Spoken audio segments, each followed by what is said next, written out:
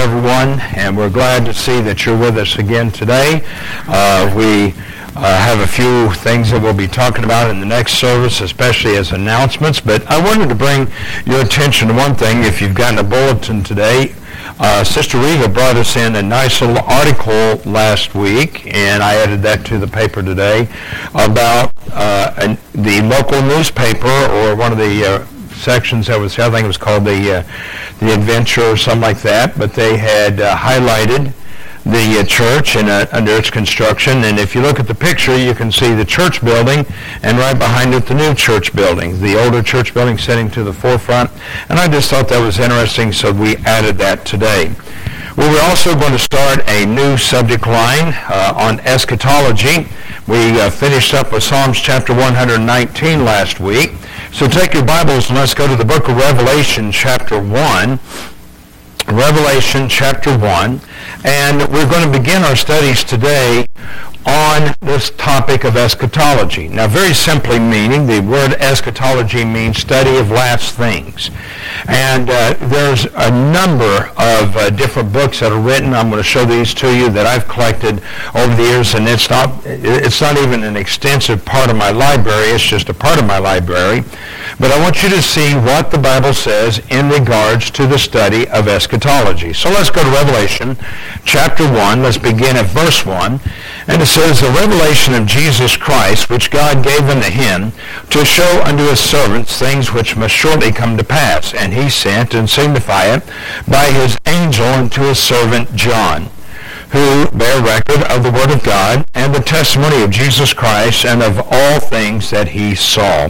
Blessed is he that readeth, and they that hear the words of this prophecy, and keep those things which are written therein, for the time is at hand." Now, I start there today because the fact is we really want to see where we're going to be going when it comes to the study of eschatology. There's a lot of people that they have a misunderstanding. What is eschatology? What is the right position? And this, that, and the other. We're going to get into all of that, but I just want to give you, as a primary introduction, where we are today. So let's go to the Lord in prayer and help us to understand the things that the Lord would have for us today. Lord, again, I thank you for your purpose, and I thank you for your plan. And I thank you, Father, for the goodness which you give us each and every day. Lord, I don't know what may be in store in the days to come, but Father, this we should all have in mind, and that is looking for the return of our Lord and Savior, Jesus Christ. I will not say that our position is always one that people will appreciate. Some in this area do. There's others that don't. But Lord, the one thing that we need to remember is that there is the promise in Scripture that you come quickly. And so help us to understand the things that you give us, and may we understand the things that are written from your word today. Lord, we don't mean to sensationalize anything that comes in the book of Revelation, nor do we have any desire to build upon the revelation, but to build upon the promises that you give us to build upon. Now lead us, I pray thee, and guide and direct. May we serve you in all things, for it's in Christ we pray. Amen. Now, that is my opening statement. The study of eschatology is not a difficult one, but one that needs attention. The study of the rapture and the Lord's kingdom reign has been complicated by those who provide cursory service to the truth of what is written in Scripture. The truth of the matter is this: does God want us to know the things left in the store for the future? Now, right here I have just some of the books, and I have collected these books for years and years and years. In fact, these two here, one is called The Second Coming, the other one is called The Revelation. I also have another book, it's on Daniel, that is there. Probably one of the most interesting books I ever read was called The Millennial Kingdom by John Walvoord. Walvoord is probably one of the defining individuals when it comes to the truth of God's Word. And so we find John Walvoord's writings here, and I bought this book because I thought he was going to teach on the millennial reign of Christ. But what he was really pointing out was why he held on to his pre-rapture position, or the pre-trib position. We also see here where we have like Chuck Swindoll, John Walvoord, and also Dwight Pentecost. If you ever see anything by Dwight Pentecost, no, he wasn't Pentecostal. He was a very sound Baptist. But anyway, The Road to Armageddon is another good book. The Redeemer's Return by Arthur W. Pink.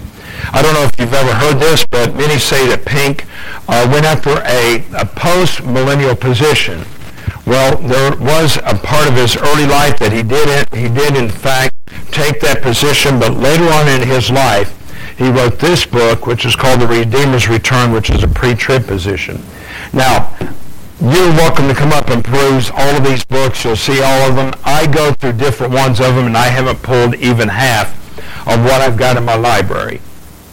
Probably one of the most enjoyable pieces that I ever read on the millennial reign of Christ, also the rapture and all that comes in, was actually written by Tim LaHaye, and it was called the Rapture series, or the Left Behind series. And it's fictional. Please understand it's a fictional piece, but it's based upon the biblical prophecy. And so there was that aspect upon it to where that he goes into it. And I've had so many people criticize it because they turn around and they say, well, we shouldn't do things like that. Really? We do it with everything else. We do it with everything else. We fictionalize or we imaginize or we romanticize other parts of the Bible, but when it comes to the things of eschatology, we don't. So I want us to really bring things into a simple context. Let's turn, if you will, to Psalms chapter 119, and I guarantee you we're going to go through a lot of verses while we do this study. And at any time, if somebody feels like we're going too quickly or we need to slow down, I would love for someone to bring this up to me. But in chapter 119, we just finished the study, and we go down to verse 130. Look what it says in regards to the Word of God. Now, this is so essential that we read and we've studied Psalms chapter 119. But look what it says. The entrance of thy words are giveth light. Now, why do we want to make sure we understand what giveth light means? There's many times I come right into this room and I'll leave the lights off. And if it's dark in here, when the lights are off, that little pew right there wants to borrow my toes. Anyone ever stub your toe on a piece of furniture and you don't mean to, or you run into a piece of furniture? That piece of furniture right there, that pew, loves it when I try to navigate without any lights on. Well, the light means that it gives a way for us to see. Look what else it says.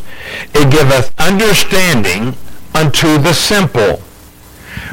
We complicate the Word of God. If I really want to understand the things of God, I need to look at the simple aspect of it. There was a sermon, and I don't remember if it was Brother Joe Collins or Brother Tom Ross, that he made an interesting comment. And he goes, I guess it's good that I have gotten older. Because as I've gotten older, I've gotten a little bit more understanding, a little bit more mellow. And so I approach these things in that way. Now think about this. When we were younger, we just wanted to jump out there and start lopping people's heads off with the Word of God. Just real spiritual aspect. But as we've gotten older, we have a tendency of slowing down a little bit, absorbing the very marrow of the Word of God as it applies to ourselves. Let's go to Titus chapter 2, and I'm going to show you where else we're going to go. So we want to look at the simplicity of the Word, but we also want to understand there is a requirement for us to study eschatology. I don't know if you understand that or not. I've had so many people in my time frame that they say, well, it doesn't really matter. In fact, I said on an ordination one time, and this young man that we were ordaining, he said, well, I guess I'm a pantheologist. I said, a pantheologist? He goes, yeah, well, we'll all pan out in the end. People want to know where we are really at when we come and we settle upon the question of our eschatology. When I was a young preacher, I was asked to pastor a church in North Carolina. And I was 26 years of age, and I really wasn't ready. And there were two things that I wasn't settled upon. Number one, church history. Church perpetuity, church, anything that deals with the church. I wasn't ready for that. And number two, my eschatology. So I devoted myself to study those two particular things, and when I felt that I was comfortable and strong enough to support it and defend it, I stood up with it. But let me point this out to you. Every church needs to know the truth of God's Word. Look what it says in verse 11. For the grace of God that bringeth salvation hath appeared to all men, teaching us that denying ungodliness and worldly lust, we should live soberly, righteously, and godly in this present world, looking for the blessed hope and the glorious appearing of the great God, our Savior Jesus Christ. Is that not what we're supposed to be doing? Looking for the coming of the Lord, who gave himself for us from all iniquity and purifying himself a particular people zealous of good works. These things speak, underline that. We are required to teach and to speak on eschatology. We are required to tell others of Jesus Christ. We are required to live godly lives. We are required to be a particular people. Look what else it says. And rebuke with all people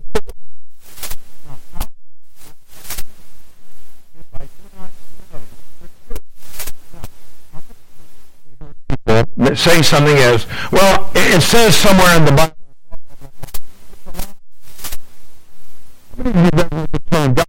That help themselves. And they want to say it's written in God's Word. It doesn't say that at all. But because they've heard it, they will repeat it. Just as we pointed out, people say that there's errors in the Bible. There are no errors in the Bible. None.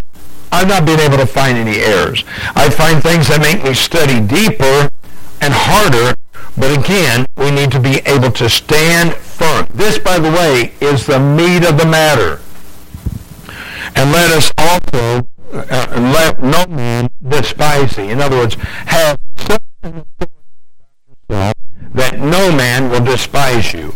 Not only that, let's go over to John chapter 2, 1 John chapter 2, and look at the next exhortation that we have here. In 1 John chapter 2, let me get over there as well. My pages are sticking. And let's go down to verse 27, and we'll read to the end of the chapter. Look what it says. But the anointing which you have received of him abideth in you. And you need not any man teach you, but as the same anointing teacheth you all things, and is truth, and no lie, even as it hath taught you, ye shall abide in him. Now, I want you to get this for a moment. If I am to know the truth, I'm going to be spending a lot of time in prayer.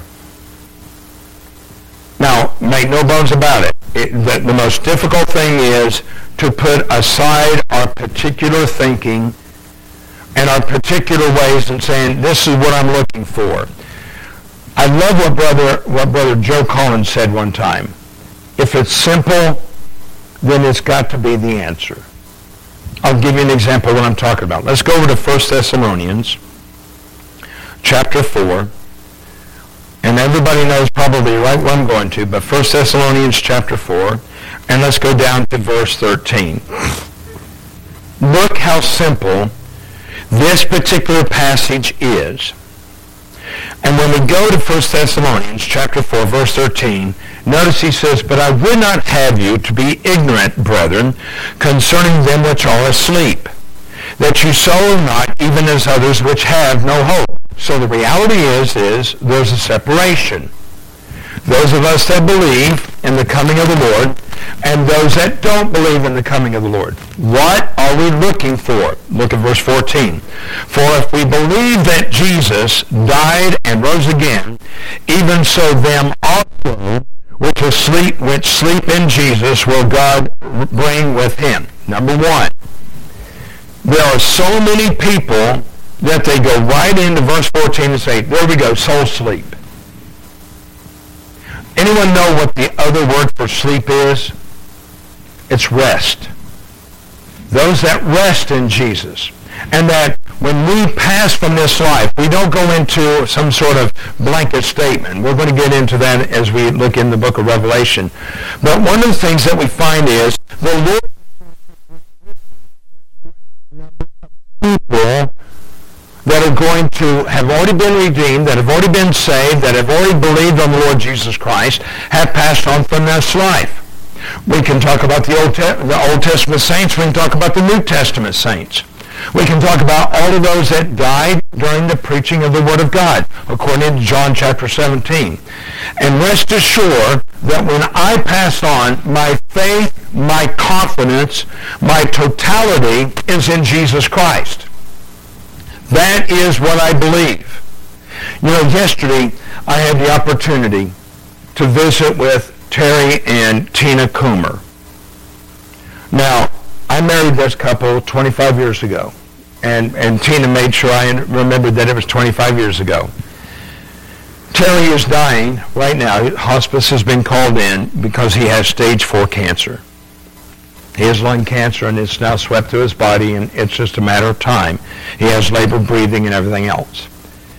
And the thing is, as I visited with him, the one question that I had for Tina was this. Not only do you know Jesus Christ as your Lord and Savior, but to the best of your knowledge, does Terry know Jesus Christ as his Lord and Savior? Now, when I come to that word faith, how many of us try to complicate faith? If I tell a child, and I'll give you this, it's a humorous example, but many years ago I had a cousin named Rex, and we had just one little cousin named Kevin that he was just rambunctious and everything, but Kevin loved horses. And I remember one time that Rex went in, he goes, you know what I've got here? And he held out a coconut. He said, I've got a mule's egg. He said, what? He said, I got a mule's egg. And he held that coconut up, where the sunshine go through it. He goes, can you see the mule? And Kevin looked in, he goes, I don't see the mule. He goes, you're not looking hard enough. And the next thing you know, Kevin says, I see the mule. It was a coconut. He said, now if you want this thing to hatch, you got to sit on it. And you can't get up. You know, Kevin sat on that thing for about 2.5 hours. And when his mom and dad finally showed back up to pick him up, they had the hardest time getting him to get off that coconut. And they blamed Rex because he said, Rex, you convinced him. Now I want you to get this. Kevin gave all of his faith, if you will, to what Rex had to say. But at the same time, there is a good example in that in understanding where we should be when it comes to faith. I want you to think, stop looking at all excuses. I was saved when I was 9 years of age. And in a very simple way, I believe that I had trusted in the Lord Jesus Christ as my Savior. Every one of us that were saved in an early age, I have no doubt in my mind that you have struggled with your salvation at one time or another because you were young. But understand this, as you get older, it doesn't matter how you try to make it, it's your faith in Christ alone. Not in some hocus pocus. You see, I believe that Jesus Christ is my Lord and Savior. We're going to get into a little bit later. Romans chapter 10, verse 9 says, for with the heart man believeth unto righteousness, and with the mouth confession is made unto what? Salvation.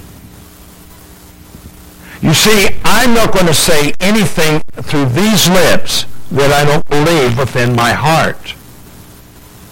And the Lord, I don't have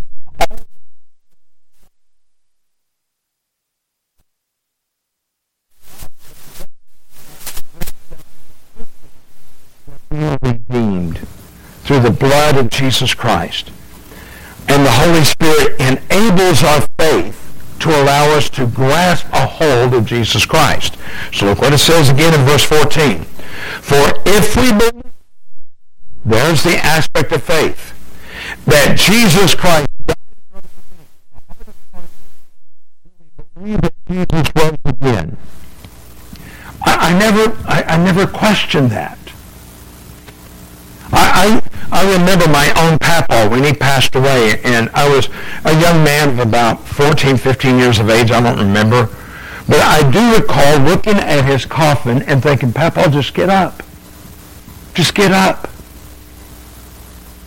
He looked alive enough, but there was just the shell of the man. There was just the shell of the man. Papa believed in Jesus Christ, and I guarantee you, if I could have woke him up at that moment, he would have said, just leave me alone. I want to be in glory. I want to be with my Lord. So if we believe beyond the grave, believe that Jesus Christ arose and that he went into glory, and he took and redeemed those with him into glory, then notice what it says. Even so,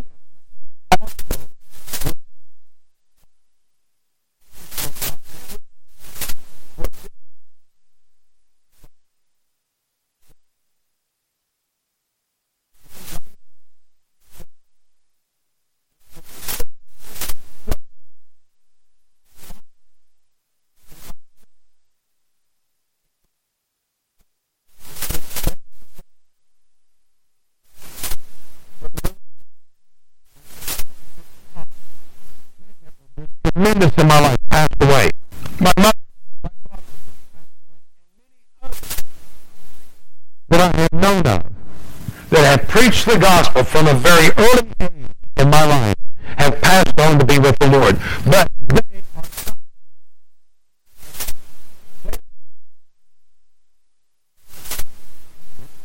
But I don't see them.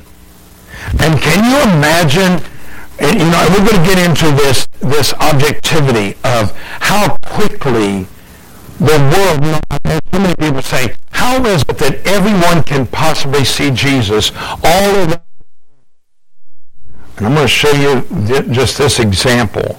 And it's amazing what you can see that our brains can't even catch. I'll give you an example right now. Do you realize that there are angels sitting beside us? I wish that as a preacher, I could say, Lord, open our eyes so we can see the angels around us. Wouldn't you like that? No, you wouldn't. You'd be scared to death. What do you mean? There's somebody on the side. You'd be looking all the time at someone. But think about the glory that we cannot see but awaits us. The simplicity is we are going to be caught up together with them. Look what else it says. For this we say unto you by the word of God, that we which are alive and remain until the coming of the Lord shall not prevent them which are asleep. For the Lord does not say he will touch ground. He will descend from heaven with a shout, with the voice of the archangel, with the trumpet of God. We which are alive and remain shall be caught up. Then Satan go and shake their hands. No, we are going to see the glorified body.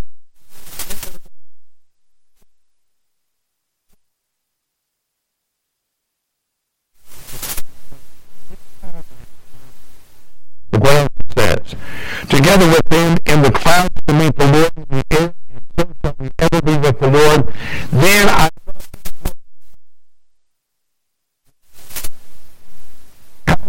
possibly be a comfort if we don't understand the beauty. Now, I want you to go ahead and look at this. One statement that I have prepared. I hope that, Joe, if you will, give me the next slide. We believe in the final states of man. Notice this says states. If we die, we shall go and be with the Lord. If we're waiting on the coming of the Lord, we shall also be upon this earth. But there's also the other aspect, which means those that do not believe in Jesus Christ as their Savior, when they pass from this life, will bust hell wide open. I'm not trying to preach a fire and brimstone message, but we cannot ignore the fact that hell is very real. It says over in the book of Mark that the worm dieth not, and the flames are not quenched. Oh, I wish that all men everywhere would hear the promise. And when we get to the understanding of the promises of God, how special it will be. Look what else it says. We need to know more of how we get to this place in eternity. Now, the problem is, as I see it, more and more people have a fixed idea without any scriptural support to it. Now, I want to show you what I'm speaking of. Let's go back to the book of Revelation. We're going to go back to chapter 1. And I want to show you how many things are already misapplied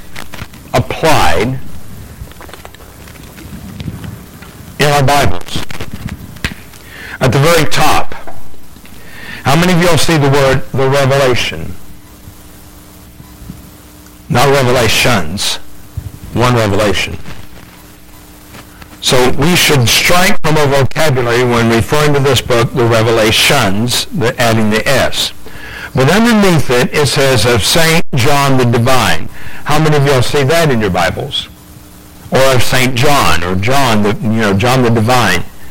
This was not the revelation of St. John. This was the revelation of Jesus Christ given to John. Is that not what we read? Look at verse 1.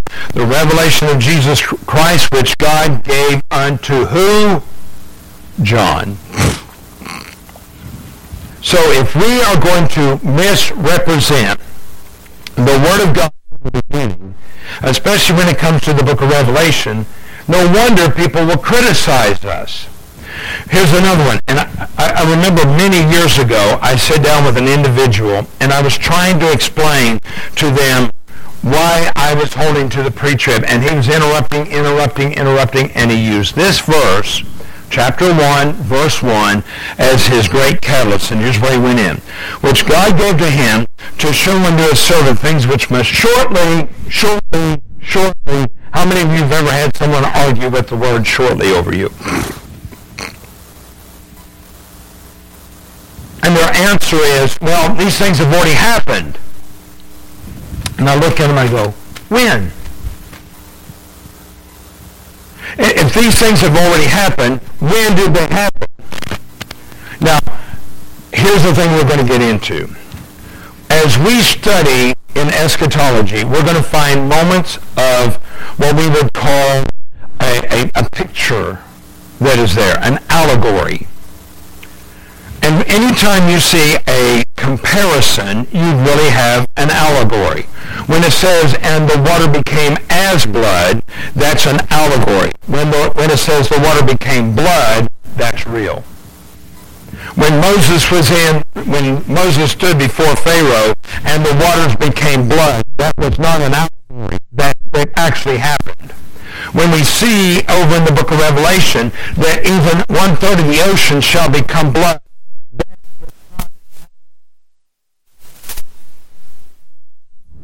but look what else it says. Let's go down to verse 10, and I love this. And it says, I was in the Spirit. Man, I tell you what, you really want to have a great opportunity to understand the things of God. Don't come into the church building expecting to receive the Spirit. Bring the Spirit with you. I know that sounds very much a Arminian statement. But I have seen so many people, they'll drag in and they drag out. And then they turn around and say, boy, that was a waste of my time. But if I come in and I am praising God. I remember one preacher down in Salinas, California. He told the congregation, he said, don't you dare come back in the way you just came in today. He said, next week when you come in with a smile on your face, with joy.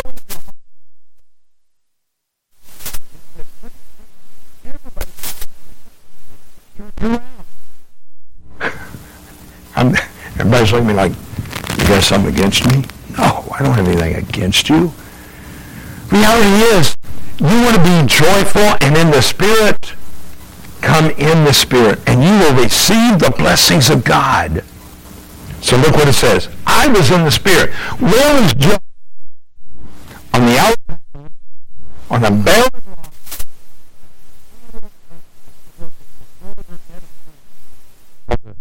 the Aegean Sea or something like that. He's up in that area. There's nothing there, and yet he's praising God.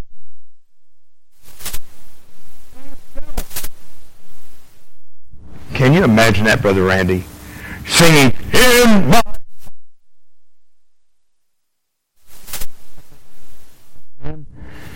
But he was praising God and enjoying his presence. If you really want to look at eschatology, don't look at it with a down mouth. Look at it with joy in your heart. And notice what else it says. I was in the Spirit on the Lord's day and heard a great voice as of a trumpet. One day, and this is no joke, I was driving down the road and I didn't know that this little town I was in had a siren that they played at noontime.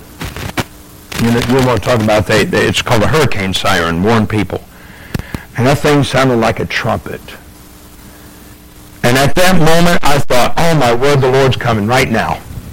And I was ready to stop the car because I didn't want to have an accident. I'm just looking up in the scare, and then I heard this,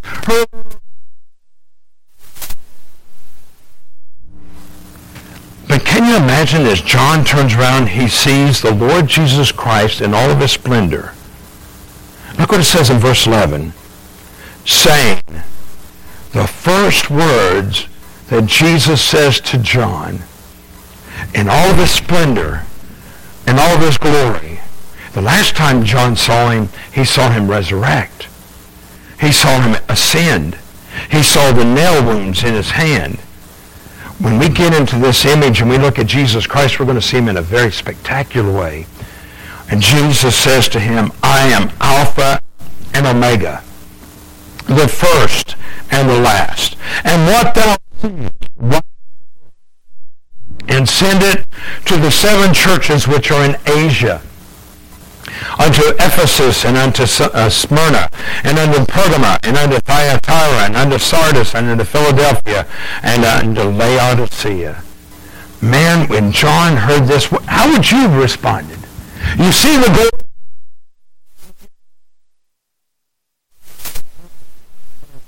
He is the King of Kings and the Lord of Lords. Let's also go to the book of Daniel, chapter 7. And you know, the thing is I've heard so many people talk about the book of Daniel. But let me just point this out to you. Daniel saw one vision that was given to him with the vision that God had already originally given to Nebuchadnezzar. And when Daniel was a young man, he saw the same vision and was able to explain it to the king. Remember that? Well, most people don't realize Daniel struggled with that the rest of his life. One dream, one thought, and Daniel struggled with that thought for the rest of his life. Oh, that we would struggle and we would learn the Word of God in such a way that we were not afraid of what it had to say and that we would really bring it to our attention every day. Look what it says in verse 15. And it says, I, Daniel, was grieved in my spirit, in the midst of my body, and the visions of my head troubled me. Not only is there the power, but the visions will trouble us. What I'm going to show you ought to bring trouble into our spirit. Why? Because I'm trying to upset you? No. But the more I see Christ out of the book of Revelation and the things that are getting ready to happen, I don't want any of my kids to go through it. I had the joy, nay, the pleasure of being with my granddaughter yesterday. I love Esther. She's beautiful inside and out. She's just 16, she'll be 16 this coming week, Lord's willing. And she is just as precious as she can be. I spent too much money on her, and I'd do it again if I had the opportunity. And I looked at her and I said, Esther, do you know Jesus Christ is your Lord and Savior? I don't care if you go to church or what church you go to. Do you know Jesus is your Savior? Stop there for a moment. When was the last time we wept over our children? I guarantee you, Greg and Dennis and myself, we're praying for Will and Grace. I know this church is praying for them. And I know that Jessica's praying for them. And we're going to rejoice over the day that they come forward and they say, I know Jesus as my Savior, and I want to split the baptismal waters for all to witness. Who's with me? That's going to be such a glorious day. And I guarantee you, this little church will go bonkers. And when we know a child is born again, there's no other picture like it. I don't care how religious they are, but are they committed to Christ? We need Garretts. We need Wills. We need Gracies. We need salvation on every corner, because the future of this church rests with them. And we will only begin to pray when we see revelation in such a way that it troubles our spirits. You know, this morning we were talking about a 6-year-old boy that went out and shot his school teacher. That's very troubling. But I wonder how many people went to that little 6-year-old boy and said, have I told you about Jesus? What kept me from shooting my teacher? What kept me from being heinous? What allowed me to grow up in the age and the time frame that I did? Was it not because of Christ? Was it not because of God? And I've never forgot the testimonies that are there. Finally, let's go to the book of Acts chapter 6.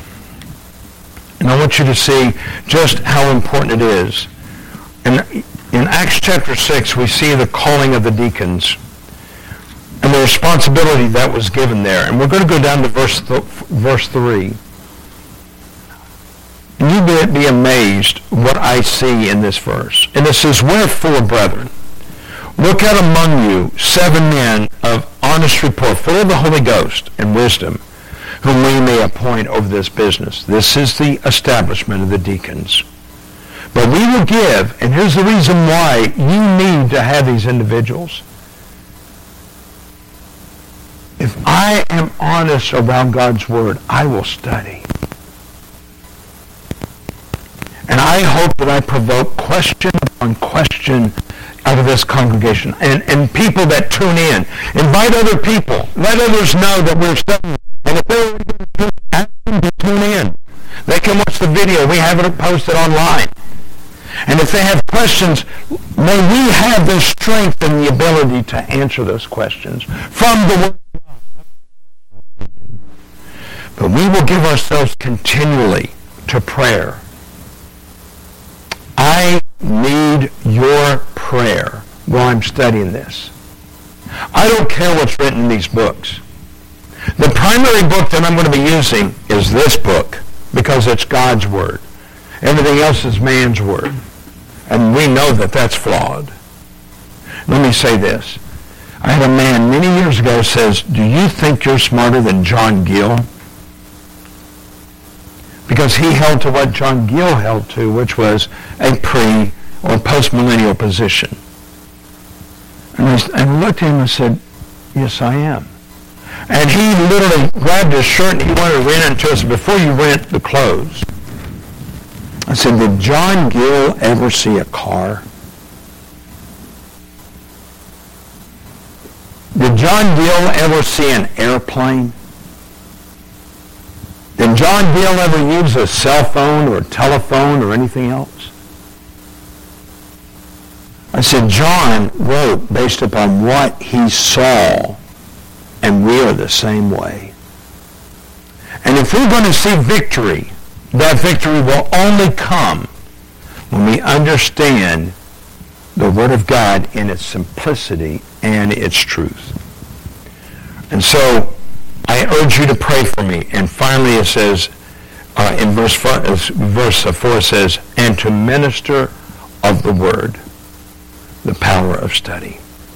Thank you all for your faithfulness this morning. We'll pick up, Lord's willing, there at the middle of the page where it says as stated. Father, again, thank you for your blessings. Now lead and bless as we continue on in this day. In Jesus' name, amen. We're dismissed.